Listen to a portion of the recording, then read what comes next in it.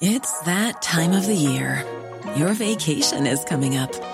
You can already hear the beach waves, feel the warm breeze, relax, and think about work.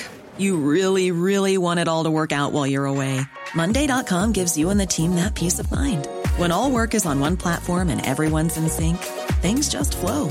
Wherever you are, tap the banner to go to Monday.com.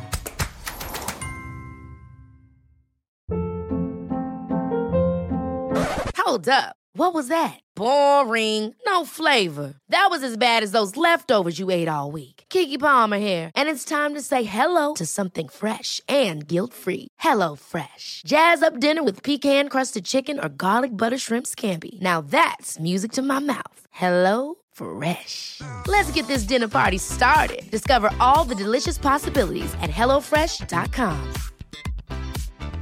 Hey, it's Ryan Reynolds, and I'm here with Keith, co-star of my upcoming film, If, only in theaters May 17th. Do you want to tell people the big news? All right, I'll do it. Sign up now and you'll get unlimited for $15 a month and 6 months of Paramount Plus Essential Plan on us. MintMobile.com/switch. Upfront payment of $45 equivalent to $15 per month. Unlimited over 40 gigabytes per month. Face lower speeds. Videos at 480p. Active Mint customers by 531.24 get 6 months of Paramount Plus Essential Plan. Auto renews after 6 months. Offer ends May 31st, 2024. Separate Paramount Plus registration required. Terms and conditions apply if rated PG. Today tastes like heading out the door and driving into town. It tastes like grabbing snacks and a Coke and singing as loud as you can. Today tastes like anything could happen. And it never tasted this good. Summer tastes better with Coca-Cola. Wherever you're going this week, don't forget to grab an ice-cold, refreshing Coca-Cola from 7-Eleven.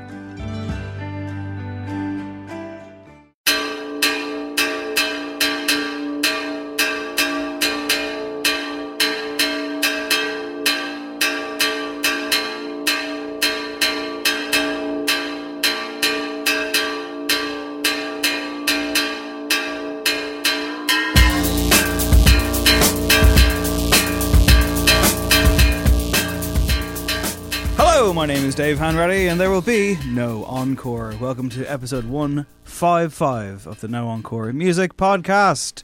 We're back for another week of discussion on the Heads of Podcast Network. Craig Fitzpatrick. Dave, how are you? You good? I'm alright. I had a long day. You know how it is. Oh, really? Yeah, man. I'm good. They were playing Michael Jackson in the office, and I had to tell them to turn it off, and now they think I'm a massive square. It's over, is it? It's over. It was over a long time ago. I haven't seen the documentary. We'll discuss it. We'll ask our special guest this week, Mary Kate Garrity. Dave, Craig, how are you? Welcome. How are you? Great, thanks for having me. Welcome Did you back. just try and launch me in on a Michael Jackson? Yes, yeah. What's your hot take? This section's called a preamble. I don't consider This is gotcha journalism. And I've got me one of these. There it is. Oh, here we go. All right. Bit of a throwback.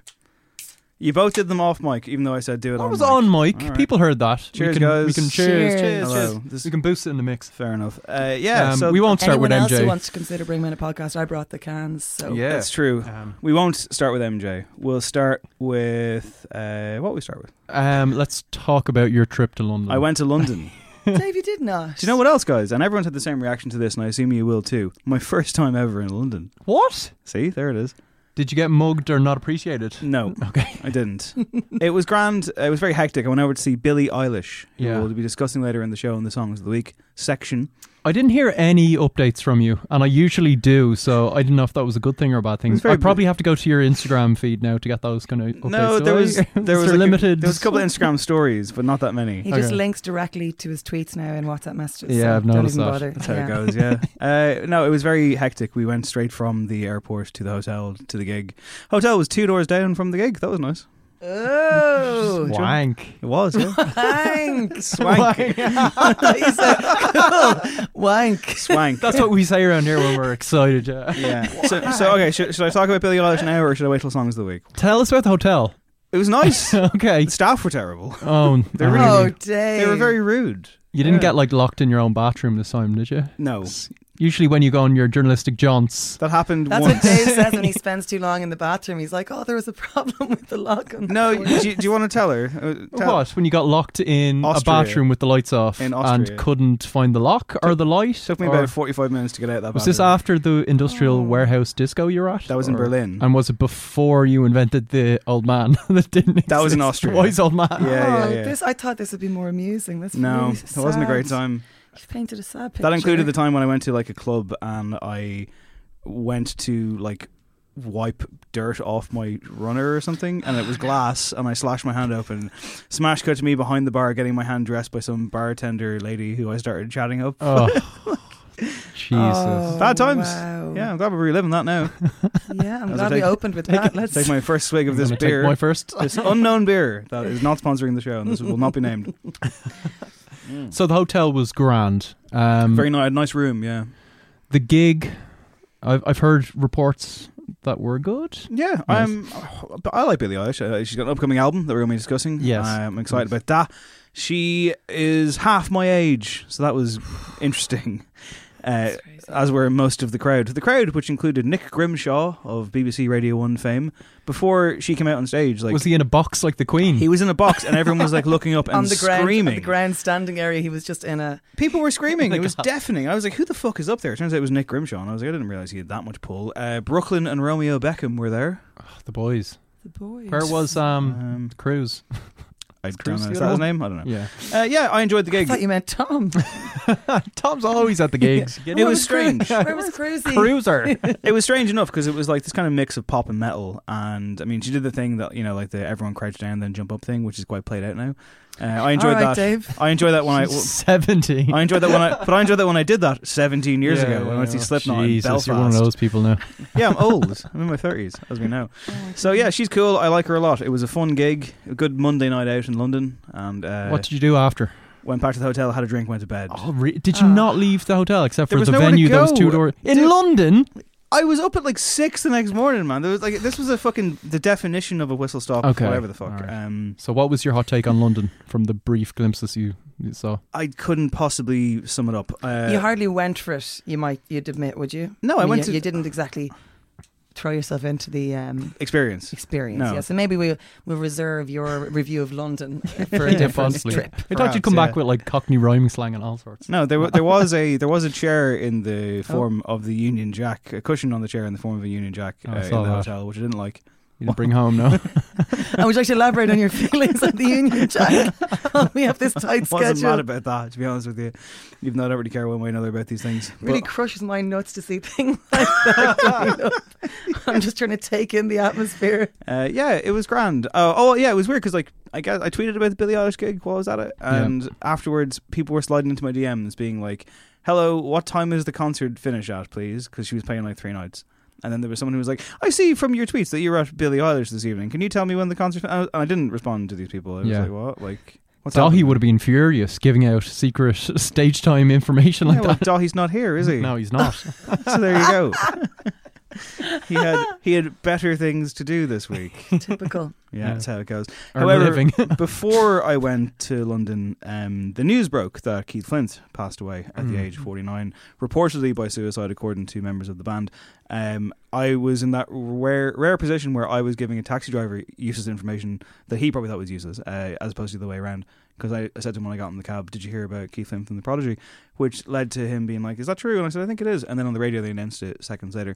And it was that thing of the radio DJ doing the classic precursor of, "Can't say I was ever a fan of the man's music." And I'm like, why are we still doing that? Is the Wow. Like, why are we doing that? Well, I mean, it was just like the sewer. There's no point in talking and being shocked by what people say at times like that. I mean, there really isn't.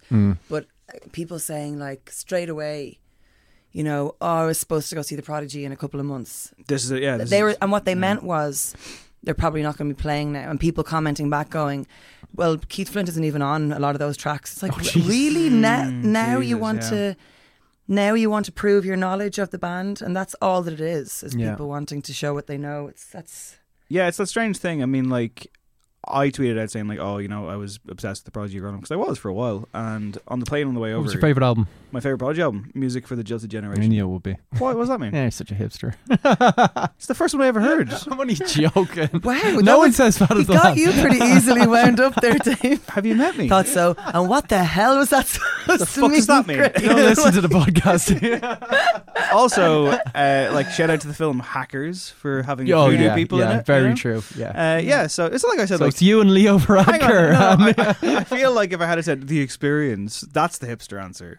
Very true. Yeah. You've got The me. best of the Prodigy singles, 89 to 04 or whatever it was. So on the plane on the way over, I couldn't get signal on my phone, and I didn't want to crash the plane. So I wrote an article on my phone, which I've never done before, and I was like, this could be a scrawling mess, but I'm writing it while I'm at 35,000 feet. Let's try and see if it works. And I wrote an article. It's up on Joe. It's a bit of a tribute piece I tried to do. It was just my whole kind of takeaway from the Prodigy, a band that I have like slagged off in recent years when they've gone off the boil, because they did. My kind of contention with them though was like, for a time, and for quite a lot of time, they were genuinely counterculture standard bearers. They were phenomenal. They came into your fucking television set and freaked out your parents. Yeah. Keith Flint was a one-man moral panic thing, and that was great. And of course, it's no surprise to me to read that, like, the immense tributes that have kind of come in from other people and contemporaries and so on. Almost everyone, and I know when someone dies, you're hardly going to say bad things about them, but like, it painted a picture of a guy who, behind the persona, was like the nicest, sweetest guy in the world. And I wasn't surprised whatsoever to learn that. I thought that made a strange kind of sense. Yeah, I mean, we've talked about it before, the Prodigy being such a kind of iconoclastic band on like a massive scale, where that kind of quite strange music in the mainstream at the time became massive because of them. They were like number one in the States. It was just, you kind of forget how huge they were for a couple of years. And then just him as a bloke just seems like he was the most down to earth, nice guy. You're hearing nothing but nice comments, and just, it's really kind of sad. Of course, that odd thing now where when we're seeing people pass away, they're usually on social media, so you see kind of mundane stuff in the lead up, and they're just gone. There was talk of him, he was just doing like a park run a few days beforehand, and like just out in a park in London, just going about his business, looking well, and you never know what's going on with people. So yeah, what was your favourite Prodigy album? I was Fat of the Land, yeah, because I was slightly younger. He still are. Fairness. That's how time works. I don't know if I am, to be honest. There's some weird ripple in. Whoa. Where's this going? We don't have time for this. Mary, how do you feel about the Prodigy and aging? Well, I was on tour with the Prodigy for Invaders Must Die, so I have a soft spot for that album. But Music for the Jilted Generation would have been my favourite before that. And I was so... When I spoke about Dolores O'Riordan passing away, I was misrepresented by a couple of people who thought that I knew her, even though I didn't claim to have known her at all.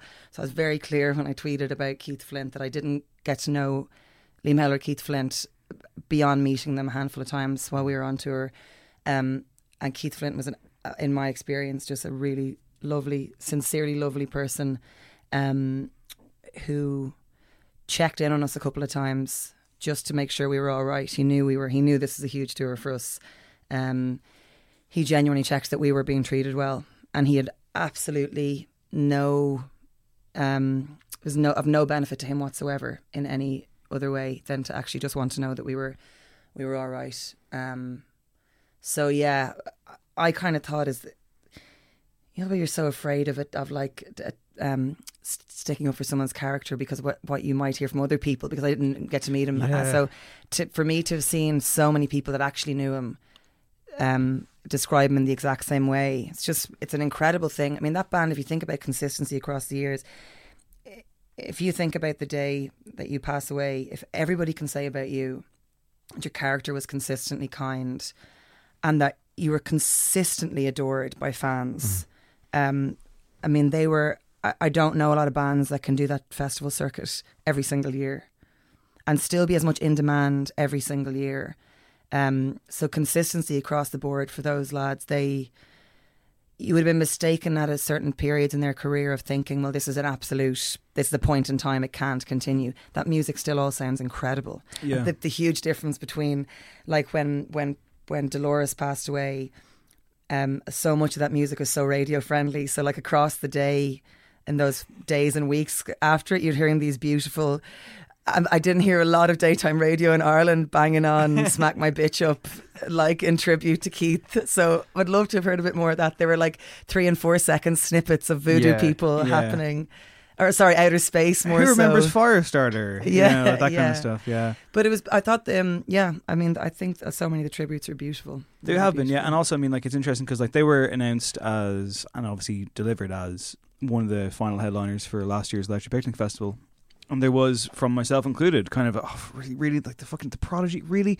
And then I was there and I saw them and you're like, yeah, fair enough. I mean, like people still love this, they still have it. And the tunes hold up, and Keith Flint was a huge part of that. Like he absolutely was. I know when someone dies, there's of course a tendency to go and like be like as flowery as you can. And like I say, I did write like a very negative review of a recent Prodigy album because I was like, well, this is fucking terrible. But that's fine. I mean, like acts age and don't always age. It's Liam Howley you have the problem with. yeah. Keith Flint was still doing his thing. Unfortunately, won't get to continue to. It's really fucking devastating. Yes. And like even like not to get into a bigger part of this, but like.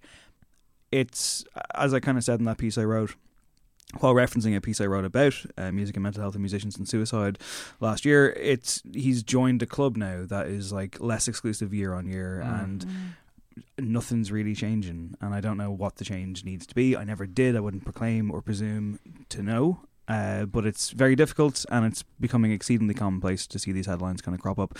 And fuck all of the media that turned around and avoided guidelines that they know to not avoid and made really kind of light of the situation. I'm not going to name who did what, but there was a lot of that going around. And they didn't avoid it. I mean, they ignored it. In full knowledge, ignored it. To avoid it sounds like it was kind of, I mean, the lack of ethics, let alone, that shouldn't be an ethical issue really either. It actually should be a legal I agree. issue entirely because you can't rely on someone taking ethics into account when they're completely unethical. So like it shouldn't be a case of the only law being an ethical law. It should be in the...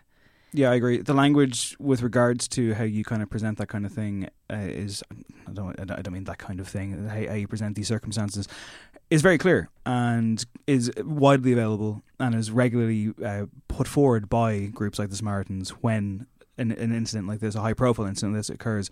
So there's no excuse. There's no excuse to not treat it with the respect that it should get. But we'll pivot now to something else. Craig, have you been listening to the Solange album? It was a beautiful segue, can I just say? I found myself in my head there. Very smooth. I found myself, fuck off, because I found myself in the head there doing the maths and I was like, am I going to like try and like...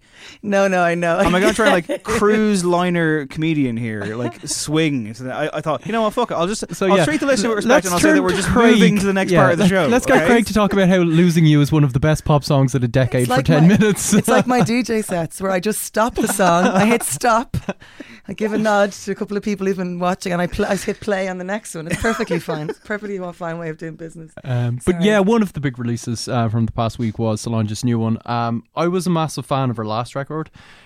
Just kind of from a critical standpoint, I was like, I have a lot of time for a seat at the table, but not like real time because I rarely go back and listen to it whatsoever. It was one of those, it felt like a To Pimp a Butterfly to me, where it was a bit of a masterpiece, maybe a real kind of state of the nation address, but very earnest and sometimes impenetrable.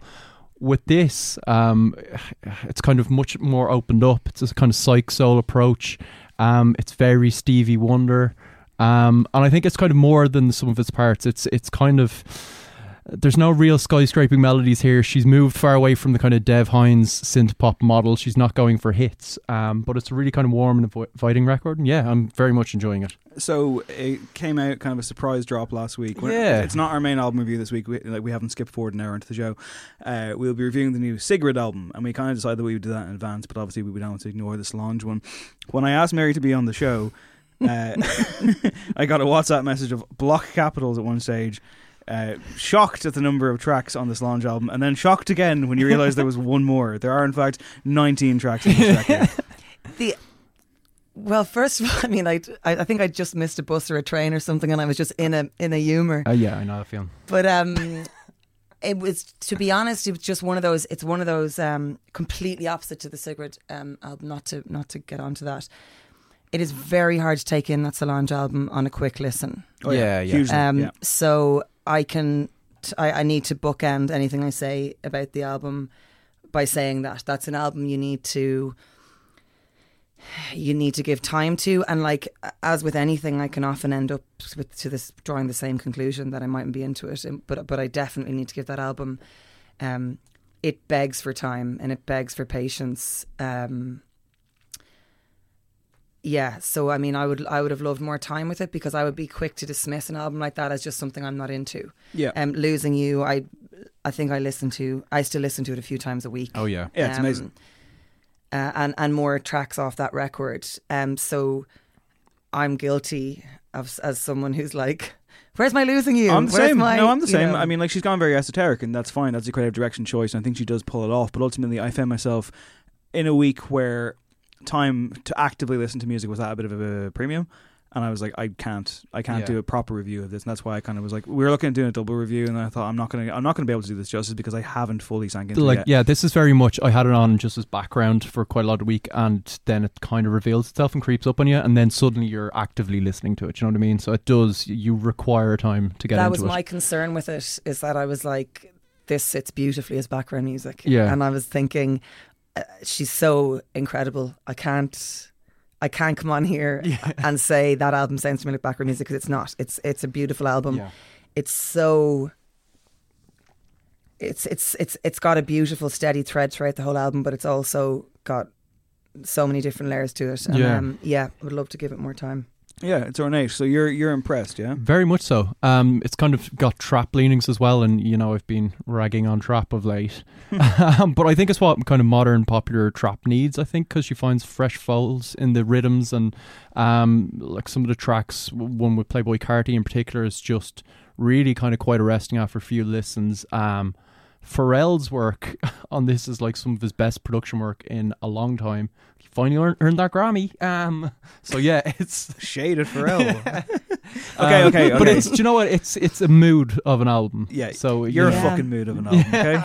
Now we're gonna move on. Before we move on, I'm gonna say one thing. Right, Vampire Weekend have announced that their album's coming out at the start of May. Right. They dropped 2 more tracks, and they also dropped the album artwork. And I'm gonna say this, Craig. I'm concerned. Oh, the album artwork is like hilarious. Yeah. I'm concerned for my boys. I think that they're going to release an album that's going to be pretty bad. Really? I'm going to call it now. You're not digging the tracks. Not yet, You're no. previewing before it. I know. Well, you're not a Beatles fan, and they've essentially released 4 kind of Beatlesy songs. Like also they're doing their week. own White Album. Also announced this week, August 9th, Craig. August 9th. What, the Beatles? No. They're back by popular demand. Mark your calendars, guys. The big one. The big one's coming. Nile Rodgers. No, although hang on, that's happening when we're going to be in Norway for Cullum's wedding. Yes, we're going to miss it. We're going to miss Sheik and Nile Rodgers being supported by the Kaiser Chiefs. I've never been as frustrated in my life as when I told Dave McLaughlin that I'd seen Nile Rodgers, and he's like, as in seeing him walking around, and he's like, no, you didn't. He interrupted an interview of mine last year. Yeah, but like, can you imagine someone saying that that's so out of this world that you would have seen Nile Rodgers? Was he in full regalia? I bet he was. And look, it was him. Dave still says, I had a good time. Mary thought she saw Nile Rodgers. I did see Nile Rodgers. Yeah, also, sorry, there's a good chance that you saw Nile Rodgers. Oh yeah, I know. Like, absolutely. He's everywhere. It's for buying a fucking gaff in Dublin, like, I mean, like, I don't know. I mean, so anyway, yeah, August 9th, yeah. Are you hype? Do you know what I'm talking about? No, I don't. What is it? Foals? No, that's tomorrow. Oh, album-wise. Yeah. What is it? Slipknot, man. Oh, sorry. Get ready. Get ready. Yes. This summer. The 6th album from the Des Moines, Iowa metal sensation Slipknot is on the way. The fact I know they're from Des Moines is upsetting to me. What else do you know is from there? Nothing. Yeah, I suppose. Right, let's get to it, guys. Biggest news story of the week is an interesting one. One that I am exhausted by, and was exhausted by quite quickly. I feel like most people know. I feel like most people who listen to this podcast probably are aware of the Irish music industry bubble. And I record, as we record this on the night of the Choice Music Prize. Oh, hang on. Before we get to this Choice Music Prize related thing, we are recording this on the night of the Choice. It is, in fact, a couple of hours away. There are judges in a room somewhere right now, much like I was last year. So what we're going to do is we're going to throw some. We're going to throw some. Wow. We're going to throw some. Dave was a judge last year. I judged the Choice Music Prize last year. I wonder what guys. that's like. We're going to throw some future audio in a moment, which is yet to be recorded. So who knows what that's going to sound like.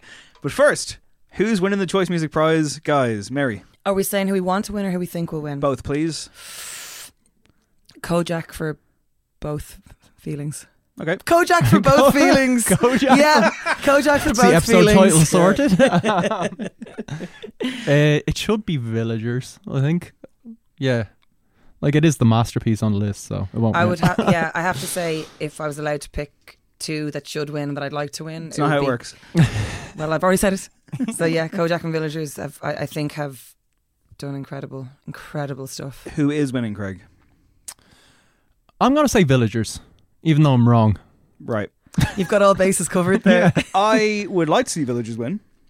However, I'm going to say it right now. Yeah. Saint Sister are winning this award. They're going to unite the room. That's why. And it's a good album. I'd be very happy to see them win it. Great debut. Yep. I have no problems whatsoever. But I don't know if But they're some gonna of the other kind of leading lights are divisive. Do you know what I mean? It doesn't feel like a girl band scenario where someone's just going to be... Really? I think the judges. I think some of the judges will have a resistance to Kojak. I think other ones will think that this is not Villagers' masterpiece. And Conor Ryan walking around town just burning his bridges left, right and centre. Is that what he's doing? Yeah. Horrible guy, isn't he? Is he? No, that was a joke. He's the nicest man alive. I shouldn't have said that. Okay. People will be like, what? Well, you know what, Craig? He's maybe, lovely. Maybe Friend of the show. Maybe someday. Maybe someday when you pivot back into print music journalism, you can take a go at Conor O'Brien. You can isolate Conor O'Brien as part of you've always wanted as to part of a take Conor wider O'Brien. preview of something, and Yes. that leads me into. See, that was a better segue. You happy now? That yeah? was great. That That was was top gorgeous, notch. yeah. This week in the oh, sorry, I've done it again. Future Dave, can you tell us who won the Choice Music Prize, please? So I promised that Future Dave would weigh in on this Choice Music Prize 2019 for the album of 2018. I'm doing so in a stairwell right now, and I'm joined by occasional guest of the podcast. Oh wow! Dahi O'Droney. Occasional guest. Jesus, is that where I'm at now? Is it? Where were you tonight? I was doing a corporate gig. Lots of things were sold. Lots of things were sold out this evening, including the integrity of the choice. Look, I have to make ends meet here. People want us to know who won, because that's the whole point. Yeah, the whole yeah, point is that I threw to who won. So Dahi, who won? Oh, Emperor won. Oh, Emperor won the Choice Music Prize with their farewell album, Jason. The epitaph of their career goes to the Choice Music Prize / Oh Emperor. Now listen, Oh Emperor are former guests of the show, lovely gentlemen, great career, make very interesting and compelling music. But it's me, right? It's Dave Hanratty. So I'm going to say the wrong choice 2 years in a row. Dahi. I mean, I don't think it matters what the wrong choice or the right choice was. It's kind of more important that the fact that it's almost like a depressing verdict, because it's like, Oh Emperor at the end of the day are kind of calling it a day because, you know, they haven't seen it traject the way they wanted to see, right? Like that's what they were aiming for.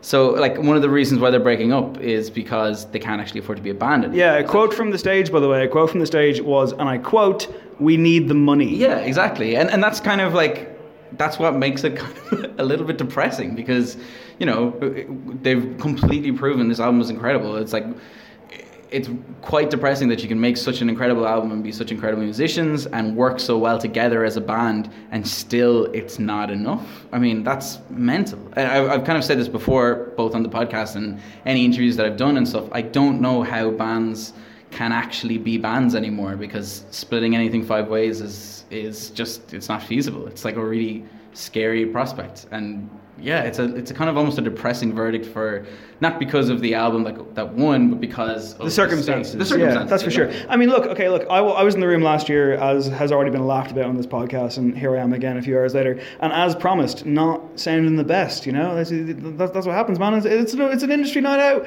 But I'll say this: I wonder if sentiment won over 2 years in a row. It certainly did last year, from my point of view. And again, please believe me, no disrespect whatsoever to the acts at all.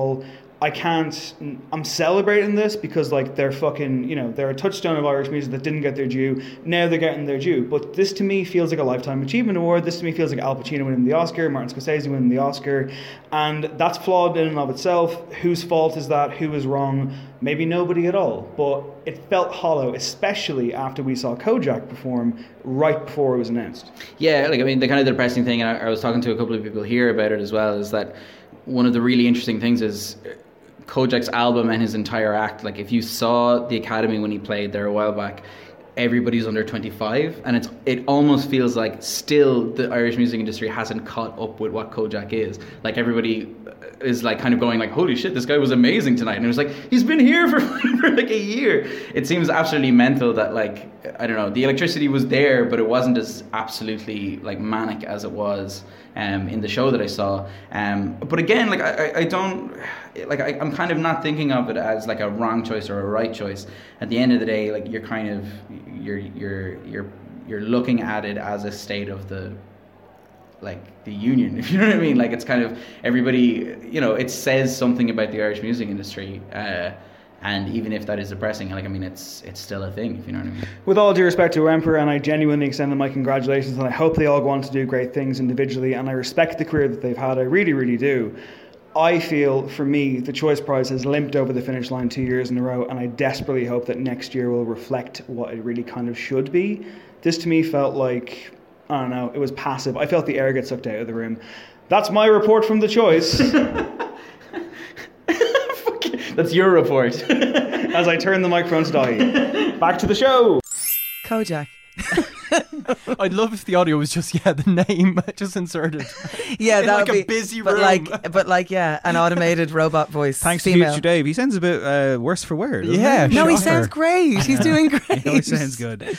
Anyway, we'll press on. So yes, this week in the Sunday Times culture section, a journalist by the name of Ed Power, who Craig and I are familiar with, known to Gardaí, he essentially should really clarify that as well. That was we a can't joke. joke anymore. That was a joke. Dave, you know we can't joke anymore. Well, apparently not. Jokes are out. So he wrote a preview for the Choice Prize, and in the preview, he ran down all acts. He took issue with one in particular, and that is Wyvern Lingo. And he had a section of this thing in which he described them as follows. The year's token turkey is a courtesy of a Wicklow trio who materialised in 2014 in a cloud of unearned self-satisfaction. All are talented musicians, so it's a shame they should deploy their abilities in service of a preening plastic funk that feels as if it is forever about to take a break in order to slap itself on the back. The smuggest entry on this year's countdown, if not in the entire history of The Choice. It won't win, because there is a God, and the universe is not inherently evil. If it did, The Choice really should pack away its things and go home. So that was in the Sunday Times culture section, which also included a dig at them in the build-up, and also included a section where he described Lisa O'Neill by focusing on her look, saying that she looked miserable and glum, and that was kind of odd. Essentially, now, the universe, inherently evil? The jury's out, I think. This is not the Joe Rogan podcast, I'm afraid. So this came to light in terms of kicking a bit of a fuss on Twitter, where else, when The Point of Everything shared it on his Twitter account, and said, what is he talking about? And quote, took a couple of photographs of the article, including that section there and including the intro. Now, I feel like before we go any further, I will say that I think some context was lost overall in that the entire article wasn't presented for everyone to read, just subsections. Now, granted, these are the damning sections. These are the sections that obviously have generated the talking points and should indeed be focused on. A lot of people have talked about this during the week. There was a very strong reaction to it straight away. A lot of people coming out against Ed Power and supporting Wyvern Lingo, to the point where it genuinely developed into its own kind of drama. Ed isn't on Twitter, so hasn't been responding to anything. It very quickly became a kind of echo chamber, I think that's fair to say. Ultimately, my take on it is that I'm semi-conflicted in as much as that I think Ed Power is a hack. I mean, like, for example, examples have been given of Ed this week, and I don't want to rag on him too hard because it's been done. But there's the example of him going to a Gorillaz gig in 2009, 2010, or whatever, and writing two separate reviews with two different opinions. Yeah, so that's bizarre. My own kind of personal gripe with Ed from recently is at Electric Picnic last year, when I'm there at Kendrick Lamar, Cullen messages the group chat and goes, "Dave, what time did Kendrick Lamar finish tonight?" And I'm like, he's like 40 minutes in, man. Review was up, was it? Ed's review was up. And then Cullen linked me to the Irish Times review of Kendrick conquers the picnic, blah blah blah blah blah. Paper of record. Now that's it sure was that night. I mean, in that situation, right? I mean, the Irish Times have a thing where they have the ticket that they print out and it's available for the festival goers, the revelers, you might say, the next day, and that has to be done. Obviously, there's clearly a deadline. That's how these things work. However, don't write your review in advance and then try and pass it off while the gig is still fucking on. That's just the hackiest of the hackiest of the hackiest, isn't it? It's terrible.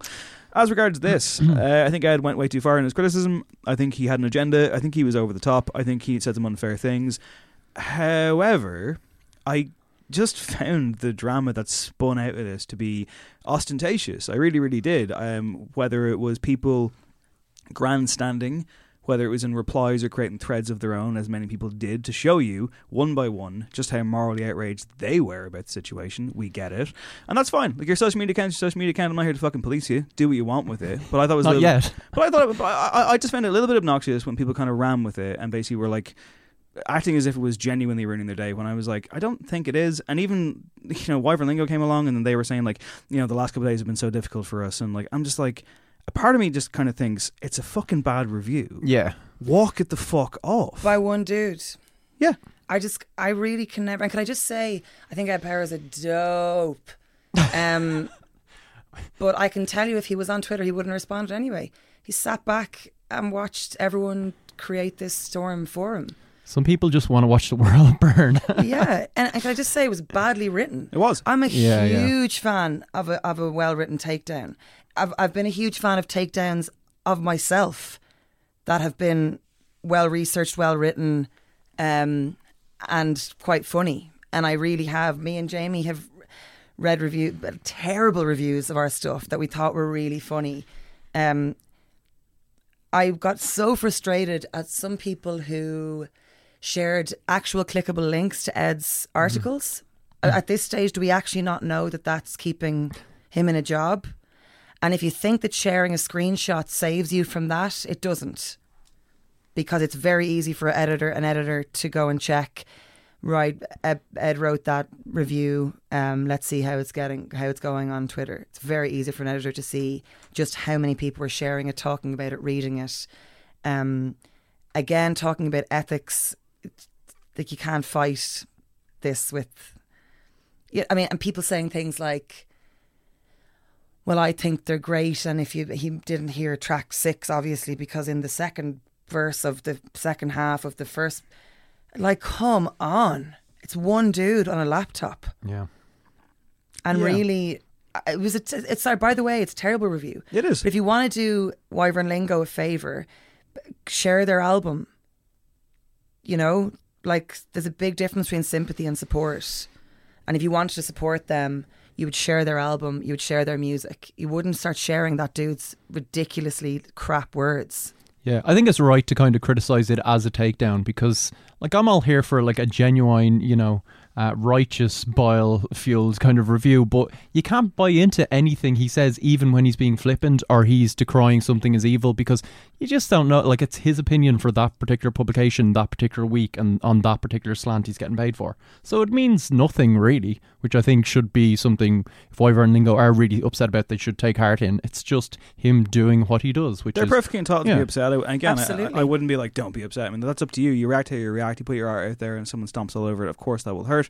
I mean, I've written takedown pieces, some of which I think have been better than others in terms of, like, the nuance. I've definitely fucked up. And we do occasionally do that thing where we will read into maybe sometimes the character of an artist by the stuff they produce, which I guess is human nature, which he's done here, which I think is the offending bits, right?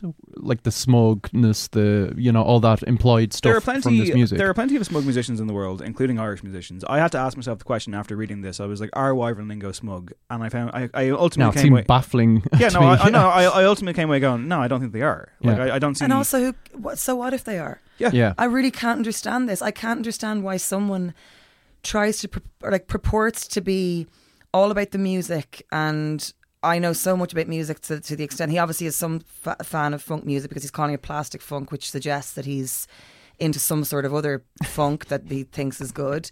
But then to also be like, and obviously they think they're brilliant. Like, what? Yeah. It was such a shit review. It felt really childish. It was so ridiculous. I am gutted that we're talking about it so much. Not us here in general. I am gutted at the exposure that this crap piece of writing has gotten. Yeah, no, I feel the same way, and I know it's in a running order. I went to Craig and I was like, I think we have to talk about it. Yeah, because it's talking point. It has dominated the week in terms of the Irish music scene pre-choice, and I hope there's no one in that fucking judging room, by the way, who goes in there and goes, it'd be a real good fuck you. give them the award. I don't think. No, there's always someone in that room who says, they could use the money or like they like the story. Like, okay, that is true. Yeah. As noted, I was in the room last year. Ships won the award, and I was the one person in the room saying they should not win. Nothing personal whatsoever against Ships, but everyone in the room was going personal for Ships, and I was like, you guys are voting for the fucking story. You're voting because you like them, you like their story, you think it'd be a good thing, it'd be a great little moment for them. And I'm like, that doesn't make it the best album of the year. Yeah, I think but I was defeated. Ships actually online pointed out that Ed has this weird shadow side when it comes to the Choice Music Prize, which is very true.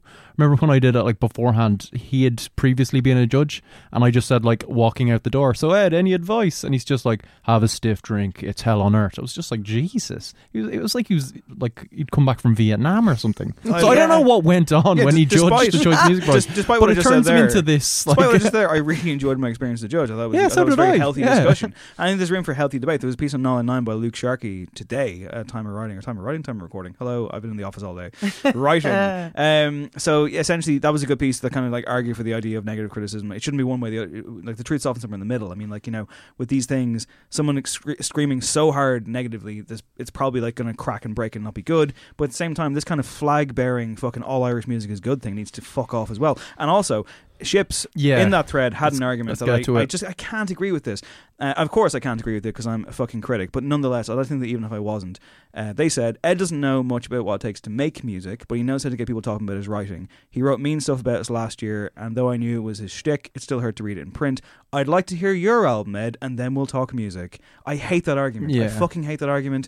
It doesn't make any sense to me. That's like saying the films that you go and see in the cinema, about fucking space or whatever, written by some guy. You go to space, yeah. But I mean, you can't do a football match report if you've never played the game. I mean, it's just so it's a lazy fallback argument. And there was someone else in that thread being those who can't do, and I'm like, these things aren't necessarily mutually exclusive. They don't. Well, you also have to go on in the left lane or the right lane. You either read reviews and get upset by them, which is what happened here, or you disregard them because they're not written by a musician. But you can't do both. You can't say, I'm upset about this, but I also don't care about you because you're not a musician. You've never made an album. You can't do both of those things. I try to not, we're treating tweets like press releases now, I don't think that was the most perfectly written tweet.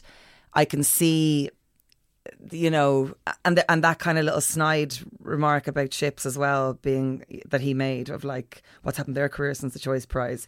I can see why their backs up about it. So to be fair, you could make that same comment about Ruth and Gannett family, who obviously made a decision to kind of shelter in for a while. Ships did the same for personal reasons and professional reasons. They've obviously had a bit of a tough year. Sorka was speaking on the Totally Irish show with John Barker last week, and she was very eloquent and put herself across a lot better, as you say, in the tweet that she just had there. Twitter, of course, is flawed as a conversational medium. We know this. Ultimately, I think that it's been a storm that I didn't think needed really to happen, and I just find it I find it really kind of. I don't know how it's healthy. I don't know what really you get out of kind of people making the same point over and over again, and then people kind of grandstanding and being like, here's how to do music criticism. I don't think we need that either. Yeah, and just really briefly, because I know we don't have time to go into it, but there was a really horrible review of Hozier and Pitchfork. Again, I'm not saying whether I think that's okay or not, but this bizarre thing of trying to create that storm that you're talking about while purporting to be supporting the artist. So someone basically, Hozier wasn't tagged in this particular tweet of someone sharing this really bad review, but this guy tweeted back at the writer saying, this is a really awful review and you've gotten personal about it, tags Hozier into the tweet. What are you doing? It's so transparent what you're doing here, and you're using this situation to get yourself some attention in the form of likes and retweets and stuff. It's a really disheartening situation. I definitely want to say that if Wyvern Linger did you have to Wyvern Linger? Keep going. I'm loving this. Beautiful. Keep taking the edge off. It's great. I just want to say, if they do win tonight, that they get a massive congratulations from me, and there'll be absolutely no suggestion that it had anything to do with per little pair. All right. So hang on, before we move off this, because there's still a couple of kind of areas I want to look at. I'll clear it up for you, Dave. Go on. Well, you mentioned Hozier on this show last week. We gave him a negative review. I gave him an especially negative review, and I had people kind of say to me, that was very harsh. And I said, I don't think it was. I think it was fair and balanced. I had someone confront my boss at an event recently and say, do you know Dave Hanratty? That Stripes review that he wrote? It was horrific. What? This actually happened. And my boss was like, I stand by it. And it's just like, right. Where did this go down? Also, who's your boss? How people are getting good these days, aren't It they? was at some event. I wasn't there, but it's like the point is, right? I want to ask a couple of questions. The first question I want to ask is, when it comes to criticism, I mean, like, are we still allowed to criticize? Are we still allowed to criticize even female artists? I mean, I don't want to make it gender, but some people were suggesting that this was gendered, Saint Sister included. I think they took issue with the, if you call an act like Wyvern Lingo smug, you're sending a message, the kind of man-woman thing, and there very well may be merit in that. I'm in fairness to Ed, I think he'd call Hosier smug. Well, he did. He got blacklisted by fucking MCD for doing that. Yeah, I think he's an equal opportunity contrarian hack. Yes. I'm not saying he is or isn't one thing. And believe me, please don't misconstrue me. I'm not defending him. I'm defending his right to be a critic, though. I can see. You see, I just think, if you're going to be a critical writer, you need to write it well. And that's my point. But I think you're right that he's an equal opportunities asshole. So I have to say, personally, and I am just one person, I didn't see a gender. I saw many issues in that review. I didn't see a gender issue in it.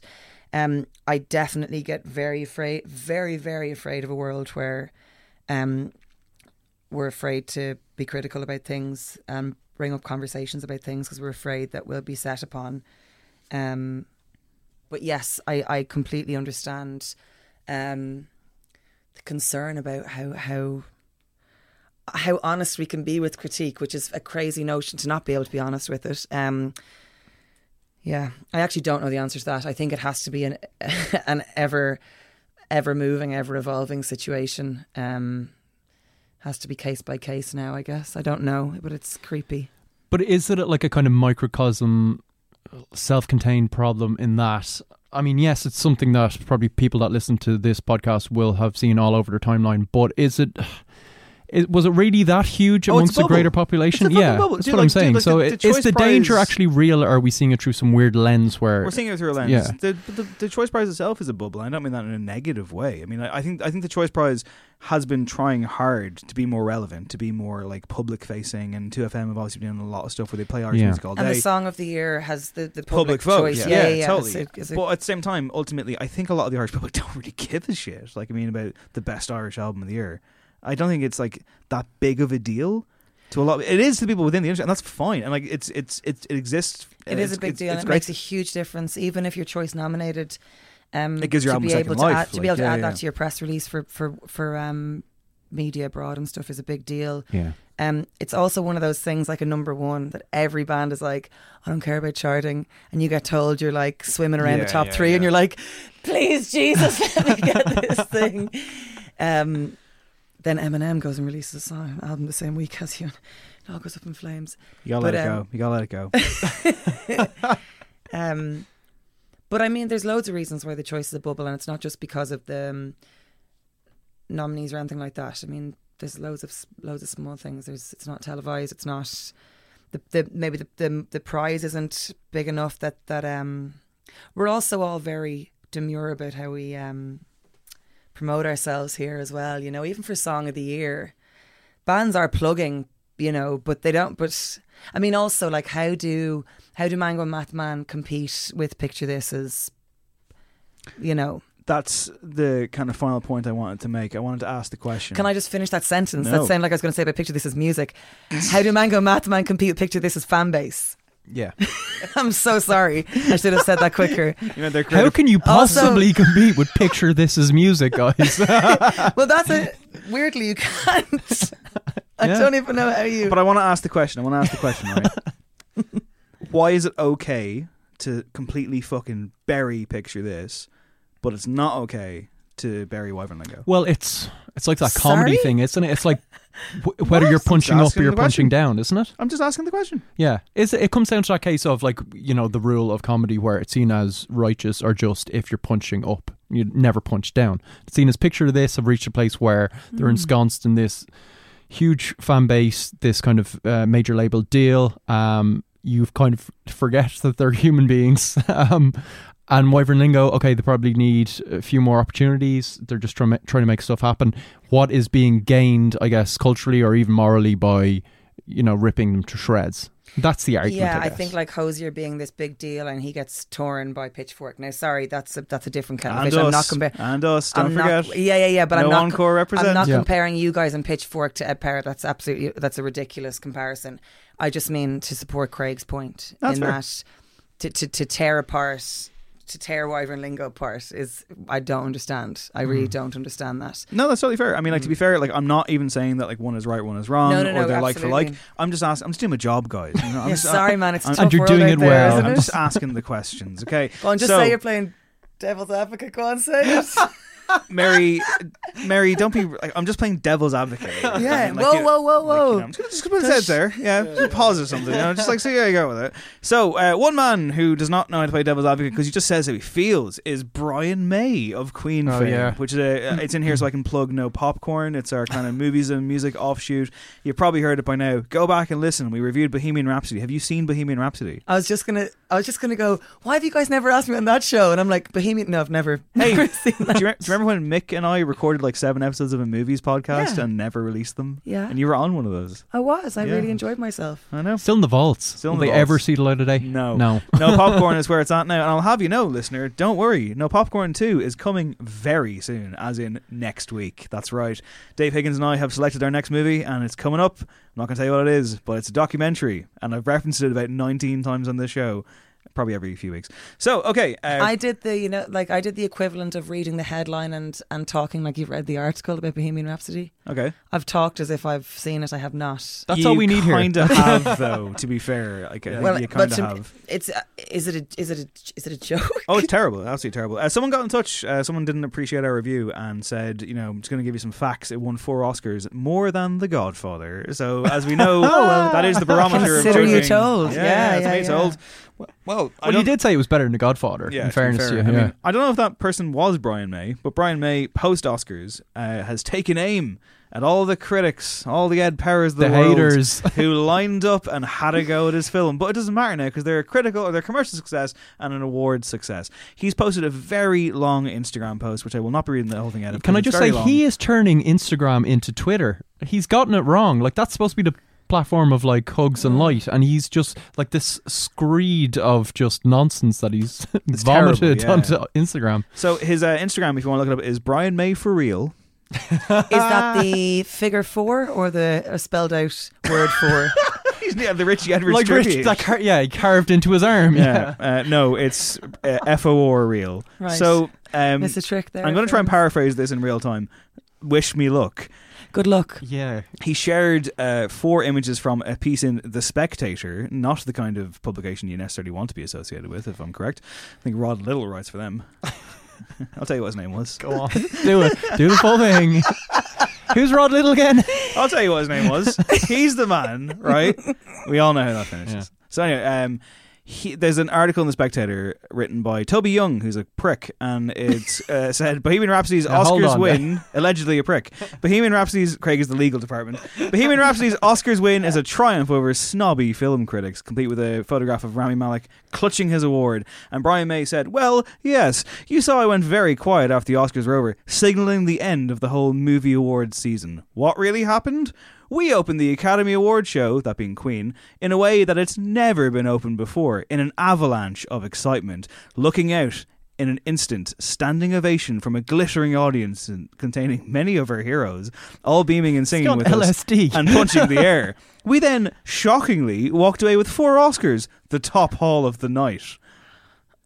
And then he says, the head of the local production came up to me and shook my hand as we left the auditorium, and he said, I've been doing the Oscars for 40 years and that was the best opening we ever had. A lovely moment. Needless to say, Queen had the last laugh. He then goes on to say that, you know, they're not the party animals that you thought they were, and they had a quiet night. You know, because he's getting on a bit. Yeah. They didn't go all crazy and party, but he did take the time to say that it's nice to see our film finally being recognised how it should.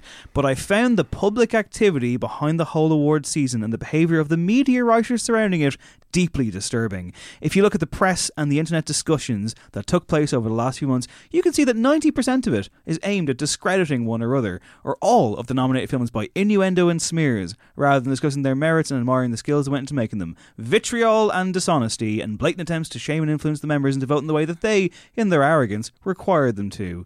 And he goes on to say, we won.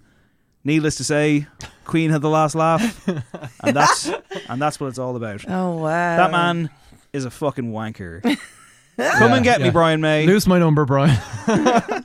It's a pity he didn't have like that kind of opinion on, say, Bryan Singer or anything relevant. Jeez. I used to think he was quite a nice man. Doesn't he try to protect badgers and do astronomy and stuff? It's Schrodinger's critic all over again, where you simultaneously don't care at all, but you're also obviously extremely upset.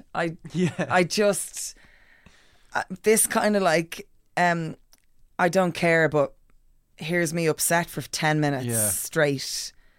I don't know. Thank you for giving us our episode title this week, Mary. I appreciate that. Craig, I mean, I'll be looking for twice my rate. fee. I couldn't even come up with the word rate because I never charge anyone.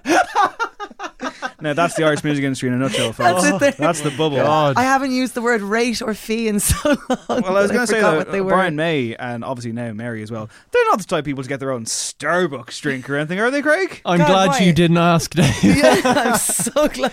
Ariana Grande has her own Starbucks drink now, Dave. Get out of town. I stuck this in because I thought we needed something kind of light in the running order. And light in the form of a cloud macchiato. Are we hyped for this? I drink green tea exclusively. No water, no, just green tea. It has to be green tea. Always I drink green Kool-Aid exclusively, and also Ariana Grande's new Starbucks drink. I'm going to leave you guys chat about this one because I don't know what to say. I think we're leaving the episode. This She's gone. You know what? I'm better than this. You can get it in cinnamon. This was a mistake. Or caramel, hot or cold. Hot or cold? I didn't. Wait a minute. Realise. The cloud component comes from Starbucks' trademarked cold foam, which was introduced in 2014. It also comes from the fact she really likes cloud emojis. Dave, what's your favourite emoji? Oh, it's the one with the guy putting his hand over his chin and looking kind of suspect. It is actually, yeah. And people always get it wrong. They think I'm being sarcastic and mean, but it's how I usually alleviate the tension in what I previously said. Yeah, it's not as bad as when you do manual emojis and do weird clown noses on your smiley faces, which is just terrifying. Can someone tell me the following? Yes. What does the upside down standard smiling face mean? I've kind of fucked up, or I feel awkward, or I'm neurotic. Things are going wrong. I'm looking. Oh, so if someone says, "Do you want to go for a drink?" Upside down standard smiling face emoji. It's just I've also got the cat with the tear. That's a big one for me. The monocle.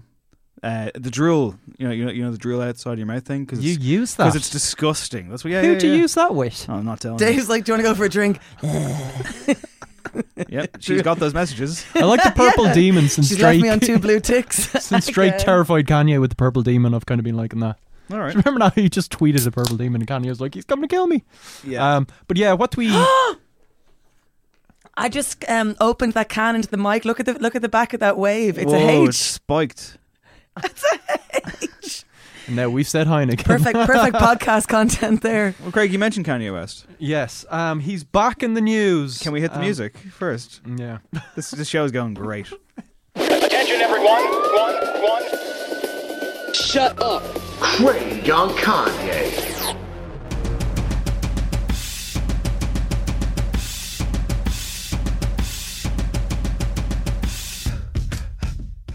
Kanye West has spoken in recent years of retiring from the music business altogether. Turns out he was lying because he can never retire. Oh, well. That is pretty interesting. Anyway, on with the show. Kanye West's publishing contract with EMI states that he can never retire, according to documents made public in an ongoing lawsuit. According to The Hollywood Reporter, which I read exclusively, his contract stipulates that he must remain actively involved in writing, recording and producing compositions, capital C, and major label albums as your principal occupation. This is at a time when he's trying desperately to get out of his label dealings. Sorry, how is exclusively reading The Hollywood Reporter and presumably nothing else going for you? Well, I had to leave business journalism. You look younger. Thanks. Yeah, I feel like it's working for me in my personal life. My career is stalled to an extent, but not as busy. Yeah, not really. But it does seem like he's active musically. He's been doing his Sunday service stuff quite a lot as well. Have you seen any of those Instagram clips? I saw the one of him playing a keyboard for a gathered crowd of choral singers, and it was weekly thing. Incredible. Yeah. album of the year. He's been whenever sampling he Back releases to it. Life, which is incredible also. Soul to Soul's classic. There's him on a plane full of people as well? Yeah, I'm very excited. Yeah. Just needs to change that title, Yandy, I think. I'm not feeling I think it. a lot of things will change before the album finally hits the shelves. What's your general state of the union address on Kanye West these days, Mary? I have to say, so for some background on my feelings about your feelings about Kanye West, I'm very upset about in general how we're disregarding experts these days on anything. So it's like I'm going to, sniff lavender oil instead of taking that medication because the experts are stupid. You are my Kanye West expert, and I look to you for all things Me? Kanye. Really, yes. The segment's called Craig on Kanye. He's You're right, undermining the segment. He's right there. But I just see you more than I see Craig. Yeah, that's fair. Yeah, Sorry. Yeah. I give him all his info. I am a social animal. So, You are very much so. I think I wished other people would get the same passes sometimes that Kanye has gotten for some of his fucking appalling behavior and comments, incredibly damaging comments and stuff like that. I know this is like a really boring angle in this situation, but I'd also really like to have the problem where someone won't let me retire. I know what you're saying, like Brian McFadden, for example. And two very similar guys.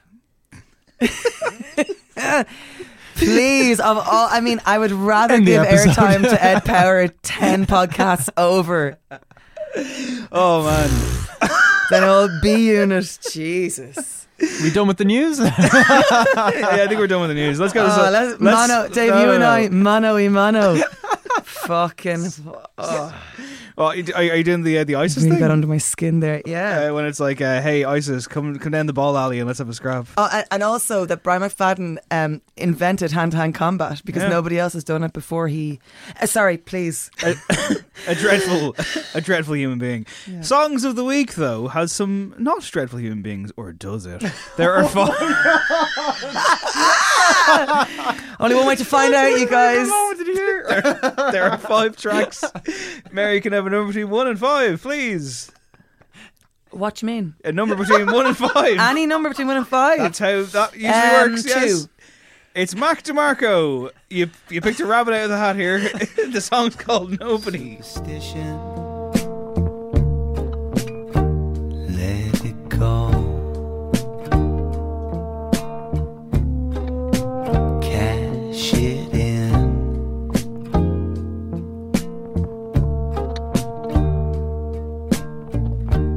For the creature on television.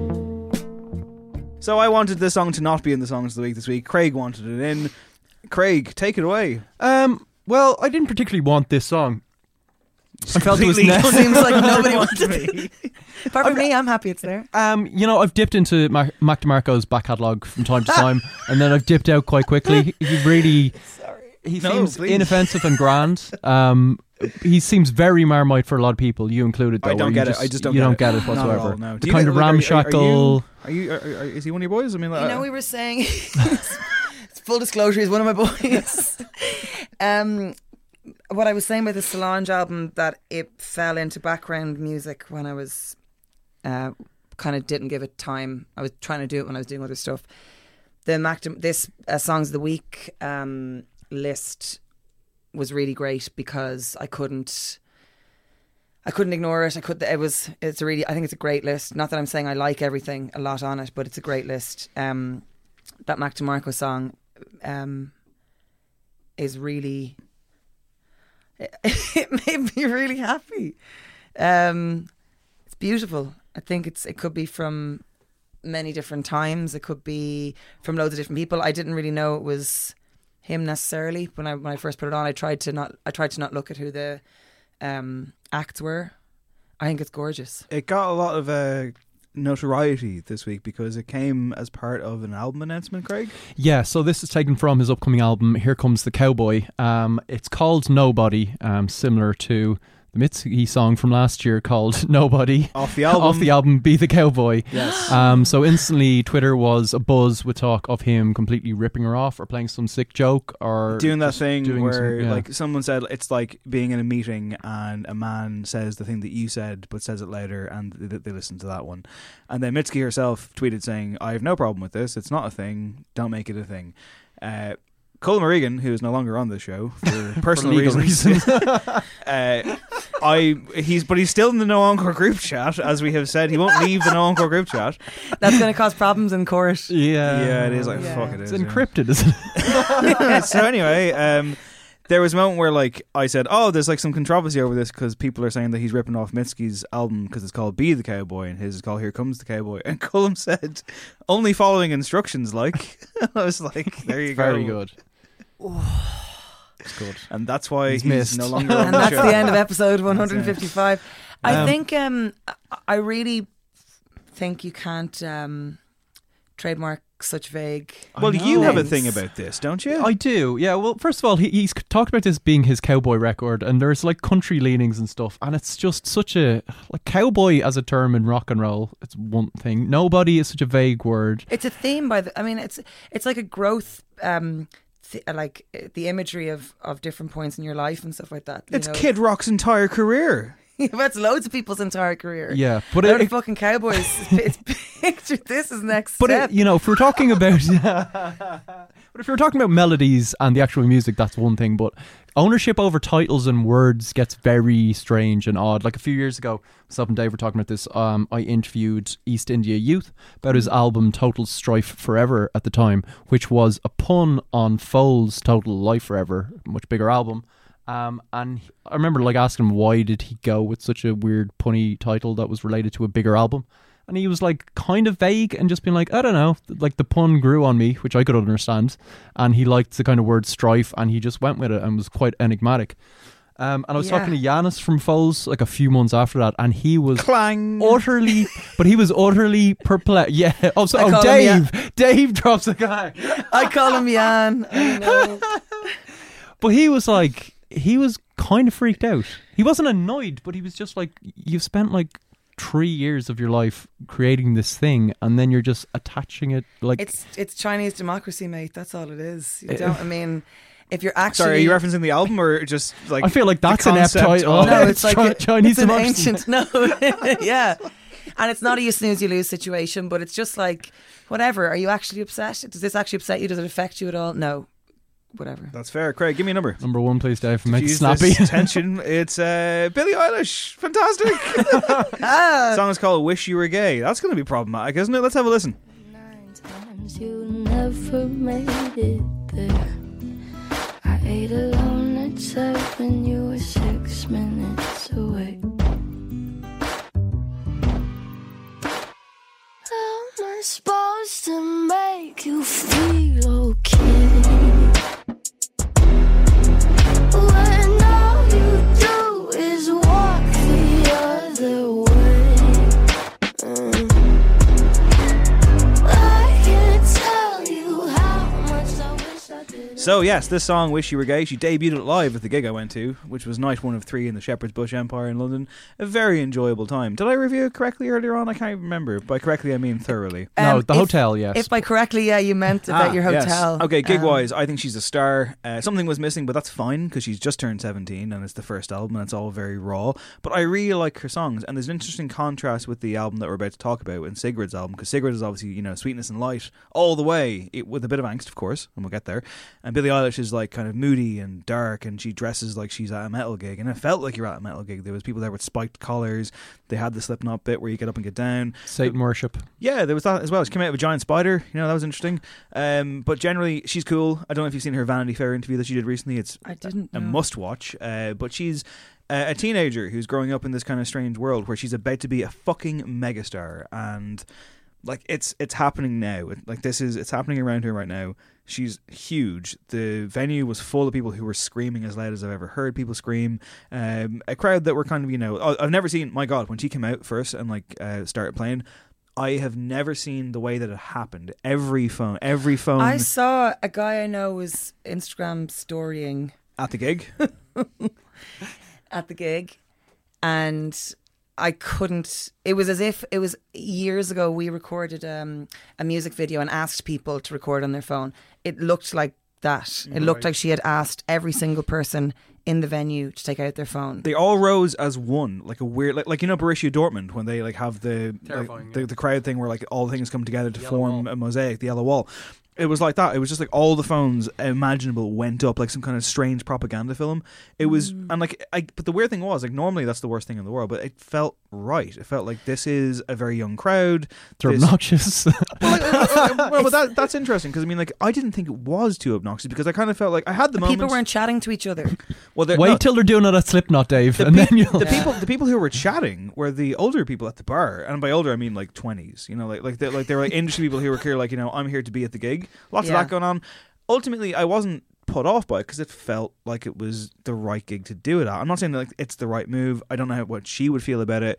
She had command of the crowd. There was an amazing moment where she asked us all to take a step back, not forward. I thought that was cool. I've never seen that before. So she's only 17. She's already fucking like got this amazing command. She's cool. I like her a lot. I like the songs. I like this song, and this song is about how she apparently was mad about someone and he didn't like her back. And she wished he was gay because that would have given a reason for her self-esteem not to be broken by it. Been there, mate. Well, see, there you go. Because some people have said, can't say that. Problematic. Homophobic. What do we think? I have to say, given that when I was about 15 and a guy broke up with me and it broke my heart, and I remember my mum was away at the time and it was my poor dad there left with... he broke up with me. And my dad, God bless him, the very best thing he came up with to say was, yeah, well, to be honest, Mary, I thought he was gay. And that was his, there was no hesitation between me telling him I'd been dumped and my dad saying that. That was what he thought was like, this will make her feel better. It was nothing to do with you. And that's what he felt. It wasn't anything to do with really sexuality. Yeah. It was to do with how in this horrible... gut-wrenching moment that I wish my wife was here for, how do I make this kid feel better? Tell her it was nothing to do with her. And that's what Billie Eilish is talking about. It's in that horrible moment.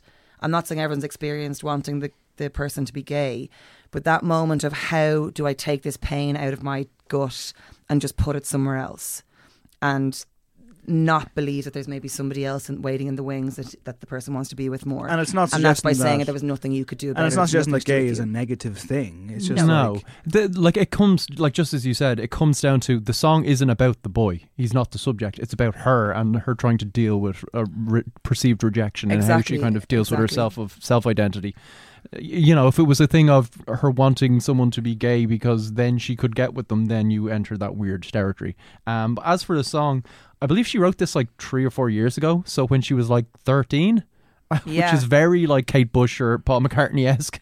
And I think I was 14 when that happened, the thing with me. Okay, and so it does, yeah. I mean, yeah, it does have that kind of juvenile feel to it, just lyrically, which I think it's going for.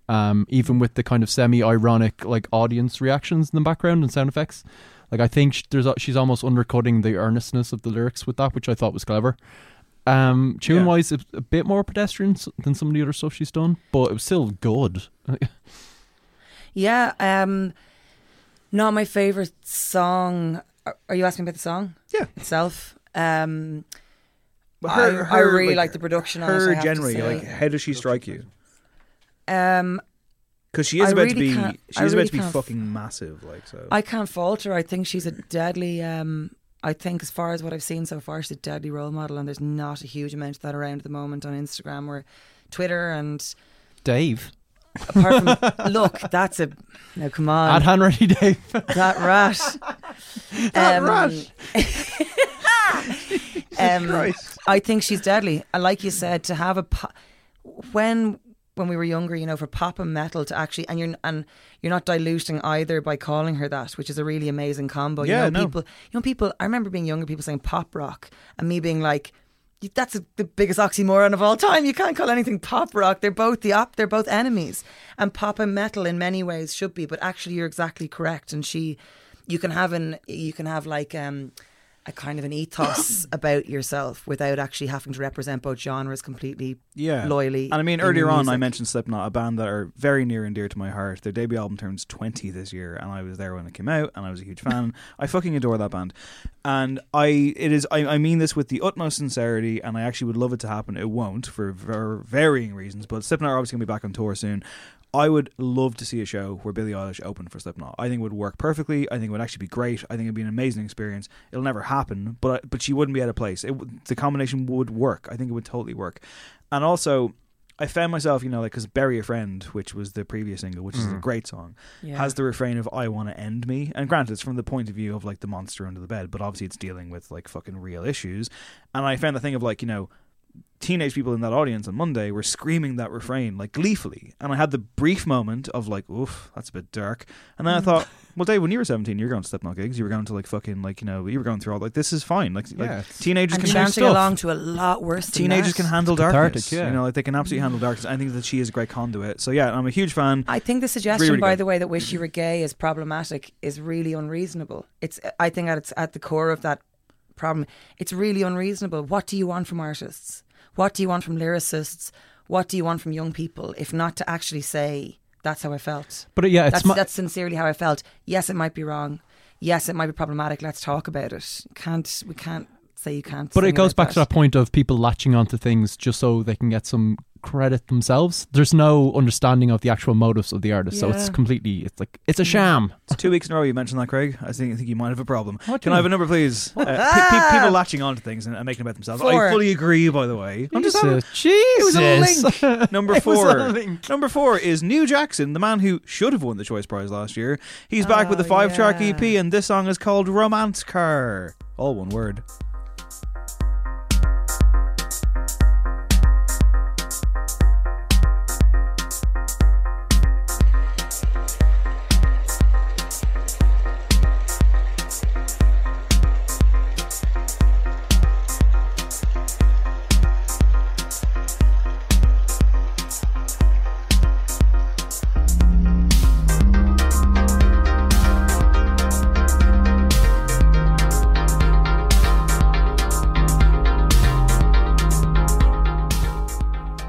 That I enjoyed that. I enjoyed the shit out of it, as I do anything he has. And again, I do try and check myself sometimes that I don't go, I just love it because of who he is, and I'm still thinking of the Big Romance, New Romance, Big Romance certificate. The Big Romance. Oh yeah, Big sorry. Romance. Yeah. And I do very much try and not just like everything positive. I think this is a gorgeous song. I think if you talking about like so many artists who have started off in one way and kind of evolved and just, or not just slightly evolved, but completely changed what they're doing. I think he's absolutely brilliant. I think he's a fucking talent. He really, really is. And like I say, I went to the Choice Prize last year and I had my top 3 albums, and New Jackson was in the top 3, but it wasn't number 1. By the end of that it was, and I really feel like it should have won. That's an amazing record. And this EP is fucking class. This is great, and musically, I kept thinking it's so cinematic. Like I'm like, where is the Michael Mann film that I can put this onto? Yeah. Where's the David Hanratty film? That's what I say. 2032. Is that the official date? Yeah, it's confirmed. Yeah, it made me kind of quite nostalgic for I don't know quite what. And it has it's obviously got French vibes, but then also it's quite Kraftwerkian, and it's poppy with that post disco kind of thing. He's a bit of a master. I got a bit of Kavinsky off this, actually. Yeah, he's a master because it's like a problem I have with so much. Just as an example, it's a completely different genre of a lot of funk music, because people a lot of stuff that I've been listening to lately, people keep not writing songs. They're not writing tunes. They're releasing jams, and that's fine. Yeah. There's that this is personal preference. David Kitt knows how to write a song, and within those beautiful, sprawling soundscapes, there are songs in there always. Like I think he's a complete inspiration as a songwriter. He's really incredible. And you wouldn't be shocked if you heard Romance Car was the first thing you ever heard of his, and then I played you old stuff of his. You would understand that came from the same person. Yeah, it's strange that he has that kind of weird duality about him, but again, it never feels at odds with itself. Number 3, please, Dave. Well, 3 people, at least a few days ago, you told me. Hold on. There you go. 3 people at least have asked Craig about this song. I'm stumbling out of bars. I follow you through the dark. Can't get enough. You're the medicine and the pain, the tattoo inside my brain, and baby, you know it's obvious. I'm a sucker for you. Say the word and I'll go anywhere blindly. I'm a sucker for you. Yeah. Any road you take, you know that you'll find me.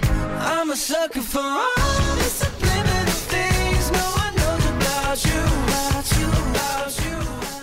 That's right, it's the comeback of the Jonas Brothers. The song's called Sucker. Now please, Craig, I'm begging you, tell me about these water cooler conversations you've been having. Yeah. Who was waiting for them to come back? I don't know. The 3 people who've asked you about the people song. in my office, yeah. It's been 6 years. It hasn't felt like 6 years. I was not waiting for the return. Were you?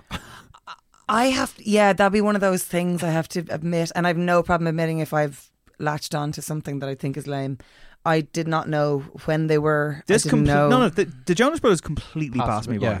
I knew who they were. It was like a Disney Channel phenomenon, wasn't it? It was like an I was Ashley aware of it, but I Tisdale. never heard stuff. I didn't. It felt like it was Like exclusive. I've always to the been States. aware of Selena Gomez, for example, and she'd be from the same group. Am I right? Yeah, kind of that stable, right? Wasn't she Disney? Yeah, and I guess some Yeah. stuff for some reason, as we all know, travels more than other stuff. The Jonas Brothers, am I right in thinking, didn't travel in the same sense to Ireland as it did? I can't recall them Sorry, ever says playing me. a gig Craig, here. please tell I me. know, yeah. I didn't realise they were so big, and they seemed very kind of clean cut American, almost puritanical. Like they did the whole Purity Ring pop thing really well. just I about guess to back in say. the, yeah. Yeah. So they've kind of gone their separate ways. They're all grown up now, and they're back with a, I don't know, kind of weird stalkers anthem. Well, it's like that's like a situation where at that point that band can just reel out whatever. Yeah, totally. That song, and I need to point out, I have absolutely no problem whatsoever giving kudos to a completely written for radio commercial pop song. Have No you problem. heard Backstreet Boys' "Don't Go Breaking My Heart"? What do you mean? Like a recent It is Yeah, the song of last year. it's amazing. song of the Camino? This was the song of the Camino for the Iraqer Backstreet Boys. Mary, I'm telling you, Yeah. I'll play it for you. Like, It's Well, not. it's By the not way, on it's- the song of the week. It's not guys. a cover of "Don't Go Break." It's it was a not. while ago. It's not a cover of like "Don't Go Breaking My Heart." It's like a new song. Yeah. It's Okay, well, I phenomenal. like No, that they have it's stayed true to phenomenal. form. Yeah. So, well, it's mostly that one, and then the rest of the album's not so good. Okay, of but the okay, though, Jonas, isn't it? the Have Jonas you, have you gone back to it? Yes. You've gone back to Backstreet Boys Because album? the thing is, I put on the track, and then like I'm doing, and the album's still going, and I'm like bopping away. Bopping away. Yeah. Okay. Jonas Brothers, on the other hand, I would agree with Craig. There's a bit of stalker thinking on here. It's Maroon 5 meets the Police. Police being the operative word. Give them a You call. know who wrote this, don't you? Is it Ed Sheeran? No. Is Tedder's at the wheel. Ryan Tedder, the man. Yeah. I mean, it's a well put together pop song, but it is. Only at the wheel. Did you watch the match? Yeah, of course. Here, I man. do have to check train times. Okay, yeah, go for it. We'll talk about right. football for 30 seconds. I wasn't mad on it. Last track of the week comes from The National, who are headlining All Together Now. All Together Now, headliners, and that's sold out this week. Here's a taste of what you'll be hearing if you're going to Waterford this year. It's The National.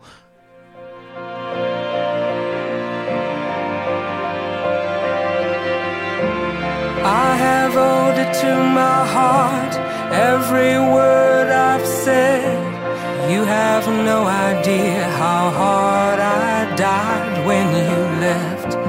If I yield to my trances, will I get up close again? Track 1 off a new album. It's called You Had Your Soul With You. I saw The National 5 times in the space of about that many years, and they were a band that I was like, I could go see them all the time. Haven't seen them in a long time, kind of overdosed on it. I'm desperate to see them again. I was sad to miss them recently. I kind of want to go to All Together Now. I've heard nothing but positive things, and them as a headliner seems just about right. And this song, I'm really digging it, man. Can I just say all together now, I went for Friday and a little bit of Saturday last year, and it was one of the most wonderful Not a single negative experiences. report. Not a single negative report. Incredible. Everyone has said. if you want to use the word curated and not just use it about stage bookings, every corner of that festival is curated beautifully from the top to the bottom. It's beautiful. Well, the demand is there. Sold out anyway, so. Sold out, yeah. Even with extra capacity, the demand is there for like a return to picnic days of yore. The National feel like just right for it. The lineup feels just right for it. Craig, is this song just right for national fans? I think it's great. I think it's building on some of the artistic strides they'd be making with the last record, and doing like really fresh stuff with it. I'm not sure if the problem was, because I was right there with you in terms of we saw them quite a lot. We were just tired of them. I'm not sure if the problem was with us or with them, because I do feel like they had a few years where they felt a bit tired. Yeah, the album everyone loved, High Violet, lost. That's when I was like, it's not the best. And then it was followed up with Trouble Will Find Me, which is fine. That was where it just felt like they were treading water a bit. Sleep Well Beast was a good return to form. I'm feeling good about this album, and I'm excited about the National again. I understand if we're going to rag on Chic, we got to rag on the National. They do come here a lot, but it does feel like the demand is swelling. Actually, that's not fair, because the demand is obviously there for Chic as well. I just prefer Yeah, exactly. I don't think it's like one dude I've caught in myself. the office who keeps being like, we must get Chic back for my own. Yeah, there's obviously something there, all right. Obviously, last year you had Aaron Dessner working with Justin Vernon on Big Red Machine, and it feels like a lot of those kind of moves are like feeding into this, right? A little bit. What do you think, Mary? The National for me are kind of an example of a band that make me not, bear with me, that make me not like albums, because I find it really hard listening sometimes to people talk about bands based on albums, because it's such a strange thing, because albums are written and released and recorded because of time frames and stuff like that, you know? Mm-hmm. So often, if you listen to like two albums back to back, you can kind of see the end of one thing trickle into another. So I find the National are a really big example for me of a band that I rarely listen to them as albums, that I would listen to them like loads of different things across their career, and I think they've rarely made a misstep for me. Yeah. They've never entirely set my world alight, to be honest. But that's fine. I don't need everything to set my world alight either. You mentioned albums. You mentioned time frames. You're on a tight time frame. We've got an album. Let's get to it. It's Sigrid. But I still come back for the sucker punch. Just one look and I'm out of touch. I'm freaking out 'cause I'm scared. This might end bad, but I still come back for that sucker punch. Just one look and I'm out of touch. I'm freaking out 'cause I'm scared. This might end bad, but I still come back for that sucker punch. Sucker punch. Sucker punch. But I still come back. Now, before we get into Sigrid, Mary, as a host of Other Voices, was that good hosting for me? Or I thought that was a good link, right? I started off the show with a really bad link, and I think I've just got it. I'd just like to say that your constant self reviewing is on point. Absolutely. The second Love can- Self-immolation, I thought you were going to go for. The second Your can, self-sacrifice for the sake of this podcast. second can of beer is kicked in, I feel. So yes, Sigrid is a Norwegian pop sensation prize to take over the world. Also very popular in Ireland, and we'll get to that as well. It's an aspect of this I'd like to get into. One of her recent visits to the country saw her wow people at Other Voices at Electric Picnic before doing the same at the Electric Arena. I was present for both shows, and the more intimate one was genuinely mind-blowing, I thought. You were there as well. You interviewed her right afterwards. You saw the devotion from the fans in the front row crying their eyes out and Sigrid's genuine connection with them. You had a personal moment just even chatting to her. Overall, what is your kind of relationship with her, and how do you feel about her as, you know, kind of a new artist who is kind of taken a lot of people, like, in terms of imagination and heart? People seem to really, really like this person. Yeah, I don't know how you wouldn't. I don't know how you wouldn't, even if you just disliked her music. I don't know how you wouldn't like her, how you wouldn't admire her. Even when she played the Picnic, I don't know how she did this. There could be people reminding her, but when she came to Dingle, she remembered everybody. She goes on stage and doesn't kind of make a big thing of it, but she knows exactly what she's doing, but it doesn't feel contrived in any way whatsoever. I don't know how to describe her without making her sound like a boring kind of robot of a human, because that's not what I mean at all. But she seems to have been born for this, and be ultimately kind of taking it in her stride a lot. I don't know how to say, again, I don't know how to say that about her without... I think you're saying it. Yeah. I think she's brilliant. I think she's absolutely brilliant. On paper, I would find her, like, if you told me about her, I'd tell you I wouldn't be into it. And I'd say no. And you'd play me a chorus of something and I'd say no, that wouldn't be for me. And I just wouldn't find a connection with it. I don't see how you wouldn't get it. Yeah, the album is called Sucker Punch, and we played audio from the opening track there, which I think is a great way to start this album because it starts you off atop a mountain, really. An interesting kind of battle that a lot of musicians have, and it's not just exclusive to international ones on major labels. I mean, Saint Sister, who, like I say, are my pick for the Choice Prize guys, although at this point I've already revealed it in the episode, so it's like future Dave talking to past Dave now, and it's getting a bit confusing. God, the world is about to explode! But I'll just say that... Saint Sister released their album in a very staggered fashion. We heard like 4 or 5 tracks or maybe even more. Same with Sigrid, same with a lot of artists. This is commonplace now, and I wonder when you get to the album itself, do you feel shortchanged, or is that the right relationship to have with it? Because a lot of these tracks we've heard already. Craig Fitzpatrick, how do you feel about that? Shortchanged is definitely not the term whatsoever, because this... Sorry man, I was just trying to make conversation. Whoa, Craig! No, because as like a pure kind of pop album, as like an opening gambit, this is pretty much bulletproof, isn't it? It's just like full of radio hits, and that could be like very much damning with faint kind of critical praise, but actually it goes beyond that. And I think some of the risks she takes at times and some of the like left field moments don't feel like kind of add-ons, don't feel like, oh, she's compromising the rest of the record. It shows kind of the potential, the other layers, and what is to come. Like that opening one too, Sucker Punch, which we are familiar with quite a lot, Mine Right Now as well, which is just elevates it even further, and then from there it doesn't really let up that much. No, it doesn't. I mean, like, you got tracks like Strangers, which we know very well, Don't Kill My Vibe. These were calling cards. Yeah. And it closes with Dynamite, which was, I think, that moment in Other Voices when she sang that at the end and one fan was just convulsing with tears. And no, I wasn't. And Sigrid, like, you know, like, got down and embraced her. And then Sigrid herself was bawling in the Electric Arena later on. It was an emotional day on the Saturday of Electric Picnic 2018. I mean, from every angle, as a vocalist, she's flawless. I mean, and when I say flawless, I don't mean perfect. I mean, the way she sings these songs it's perfect. I mean, I kind of can't get over her, really. The versatility is like something else, because she can do like certain songs like an In Vain, where it's quite strained and you just feel that like range of emotion that really works. But then elsewhere, like, she's kind of weaponized warbling. She does this kind of thing where, you know, it can sound like it's just her showing off, but she uses that kind of stretched out notes and like variation to like find new melodies and hooks and stuff. She's a real Andrew Hosier Byrne, is what you're trying to say, is it?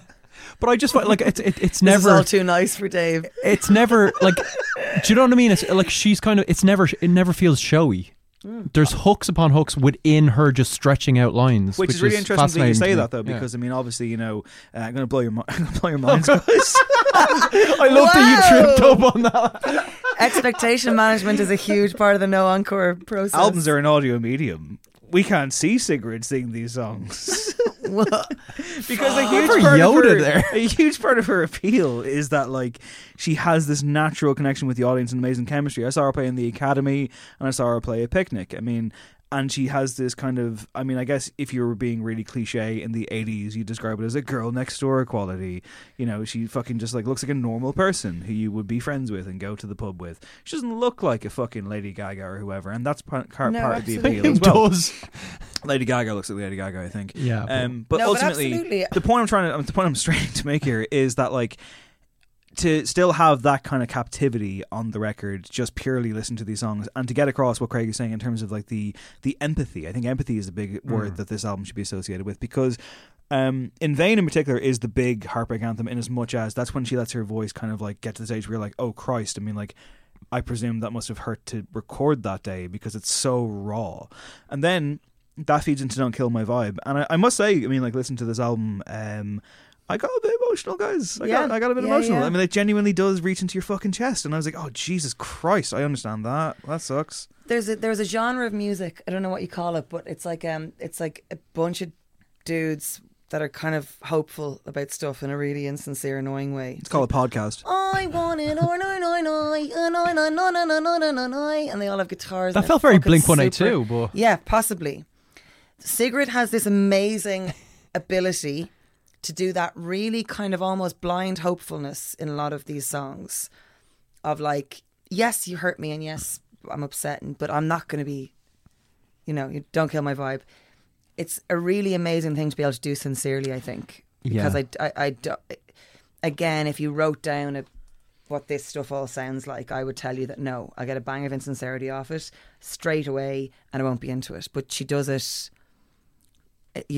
I believe her entirely, and I weirdly I trust her, and I don't usually need to trust people that I watch on stage. Yeah, like we talked about Pink's recent single, which just felt like very much going for that anthemic, just emotional, we're all in this together kind of thing. Whereas her stuff is like self-evidently anthemic, just by virtue of it being good, I guess, and true. It's not trying to be, oh, this is your big kind of heartbreak anthem. I don't know. At the same time, is the hand overplayed a bit too much? I did find that with repeat listens, the magic wore off a little bit. Well, I think that's down to the instrumentation, the production. I felt like she's at times restrained by what is quite on trend or even like slightly past trend. I don't know. But ultimately, hasn't she set herself up? I am so curious. Oh, yeah. Which I have to say, I haven't felt as curious about a second album. I know it's really, by the way, unfair. I've thought about it recently. It's really unfair in an artist when you're previewing the release of their first album to go, I can't wait for the second one, but I'm so curious about where we that's do gonna that go. all the fucking time, and I know, but I you guys catch are myself. terrible. Yeah, we're awful, and I catch myself doing that, and I'm like, oh, this is all. And but even doing an interview with someone and then asking about the next album, it becomes such a cliche. But at the same time, I know exactly what you're saying. There is like there's connectivity here. You now want to follow the fucking thread, and you know, wanna follow the strand. what it is, I think, is she's hitting a lot of the pop points that she knows will work, and she's doing it marvelously. But there's like there'll be a slide guitar that reminds you of like some Coldplay anthemic bit, and you're picking like all these kind of flawed moments, not even flawed, but just kind of not revelatory moments that are kind of scattered throughout the album. They will fall away on subsequent releases, and the meat of this record is just phenomenal. So why am I feeling it's a 7 out of 10? Because you're a 7 out of 10 kind of guy, Dave. It's an A for me. I really like it. You're on 8, are you? Yeah. I really like it. I really like her. But there's just something where I found myself less compelled the more I've come back, which has been a facet this year. It's been the same with Maggie Rogers, the same with like James Blake even. I was like an initial burst of, oh, holy shit, this is fantastic, and then me kind of getting into critical Dave mode, which everyone loves. I just think that that's what I mean about albums. Like, it's just, I find it very hard to give an album something out of 10 because it kind of closes the door on something. When that's what I mean about someone like Sigrid, and the same with New Jackson, with a lot of artists like that. The same with like Villagers. It's just so intriguing. You feel Are you gonna like be you're the first on a person? train. Are you gonna be the first person in the history of the show to give an album question mark out of 10? Yes. I feel like you let her into that, Dave. Upside down smiley standard emoji out of 10. That's fair. That makes we sense. need a number. In a world of no sevens. In a world of no sevens, Sigrid's a 10. For the album?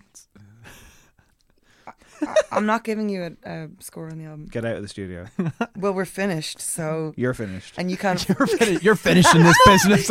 You will never podcast in this. One last question. Is she playing Ireland too much? Because she's over here like 3 times this year and was over here 4 times last year. I think that's kind of what I mean about trusting her. I think she knows what she's doing. She's opening for the Coronas. Like, it's like, what's going on there? I don't think she's playing too didn't much. know that. What? No, like I will go and see her when she's playing next. Have you seen her before? No, Oh, that's dude, what I'm saying. she is so fantastic. so she's clearly not playing too much. All right. This episode of No Encore has been engineered by our sonic architect, Eve Murray. In the other listening corner, Mary, have you been listening to anything just generally, or something you're Janelle loving? Monáe, I cannot get enough of that album. Dirty Computer. I cannot.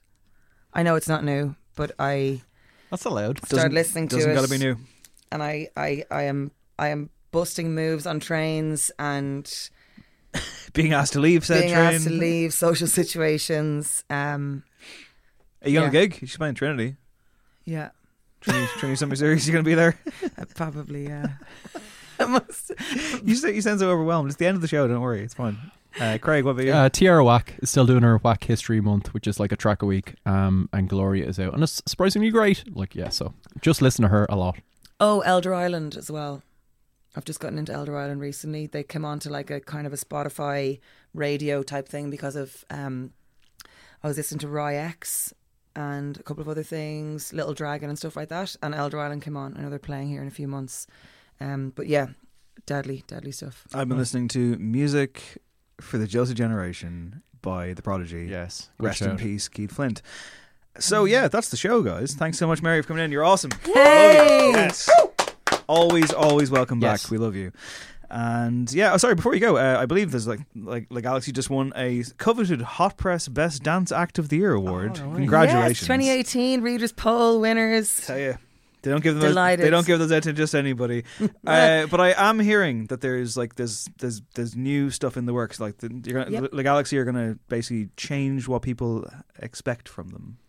It's like nothing you've ever seen before. Forget what you think you know. No, absolutely. And I yeah, it's very exciting. I'm doing that. You're not allowed to say anything. Yeah. Not that I'm not allowed. It's very much a work in progress at the moment, but it is in progress for sure, and it's going to be amazing. I'm very excited about it. Awesome. Sorry, Dave. You're now barefoot. Yeah, that's right. Yeah, took off my socks. Want people to know that. What? Yeah, took off my socks. Yeah. Can we finish maybe a little bit before you introduce that song on one of your favourite tweets about Ed Power? One of my favourite tweets about Ed Power from a great Irish musician. Yeah. To be fair, like the person. Oh my God! Yes, of course. Yes. Sorry, yes. The person who won. Already clapping. The person who... sorry, before... Pre-clap. Sorry, well, hang on. Sorry, before we get to that, on the way up to the studio, the Alison Spittle show was being recorded by Alison Spittle with her very special guest, Michael Fry, who was our guest recently, and Mary met him on the stairs and fucking lost your mind. Yeah. I blushed. You hugged him, did you? Yeah, but I just hug everyone. He's a lovely guy. He's a lovely guy. He's great. She found out that we worked together and she was like, you get to work with him? All right, Dave. Okay, so no, but the person who won Twitter this week and won the whole Ed Power Wyverlinger debate was, of course, our former roving reporter, maybe someday will be again, David Tapley of Tandem Felix fame, who tweeted out a simple message, and it said, "With Ed Power comes Ed responsibility." I love him. Yes. What a man. There you go. The real choice music. Unbelievable, friends. Yeah. Closing us out this week for Exit Music is our old friend Participant, aka Stephen Tiernan, who has another beautiful man, great man, guest on the show before. We only have the best people on. That's how it works. We've got a new guest coming on next week. It's going to be really, really good. Her name is Molly Sterling, and we're very much looking forward to that. Woo. But she's not in the studio yet. But first, Participant, his project has a brand new track. It's called Medicine, and it's great because he's great and he always makes good music. And here it is. My name is David William Hanratty. This has been No Encore. There will be no encore. Back next week. Yay! That was awesome.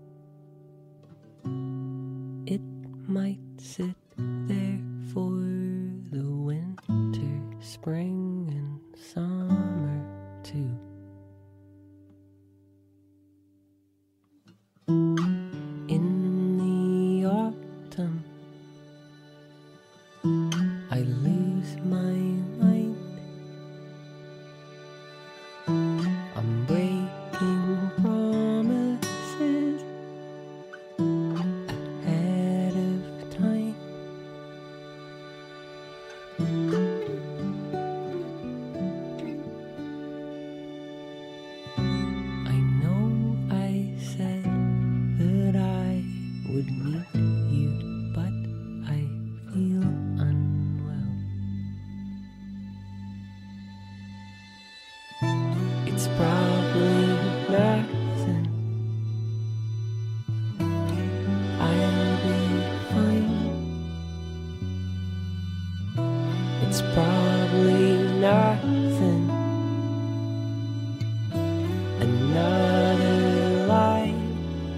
glimpsing that same old life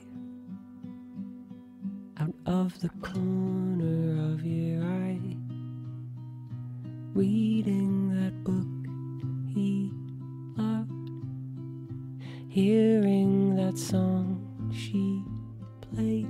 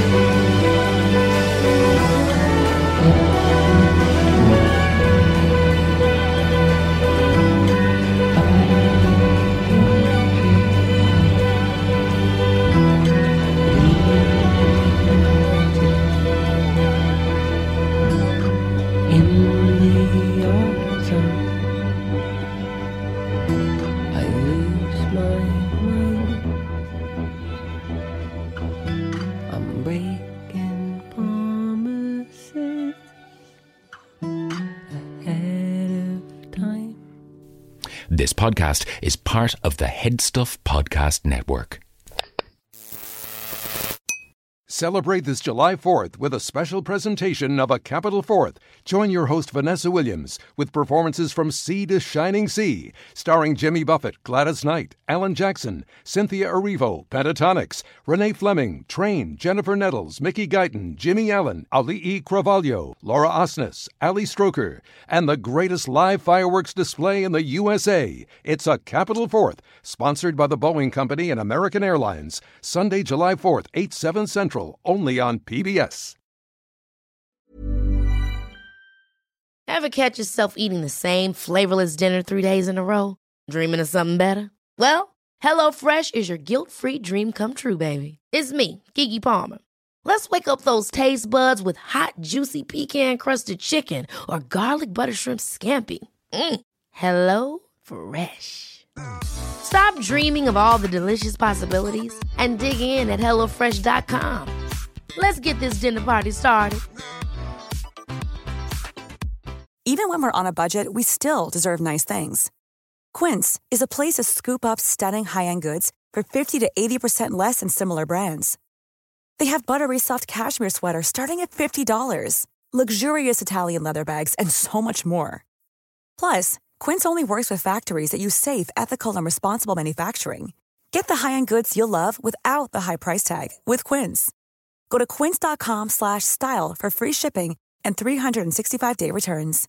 Imagine the softest sheets you've ever felt. Now imagine them getting even softer over time. That's what you'll feel with Boll & Branch's organic cotton sheets. In a recent customer survey, 96% replied that Boll & Branch sheets get softer with every wash. Start getting your best night's sleep in these sheets that get softer and softer for years to come. Try their sheets with a 30-night guarantee. Plus, get 15% off your first order at bollandbranch.com. Code BUTTERY. Exclusions apply. See site for details.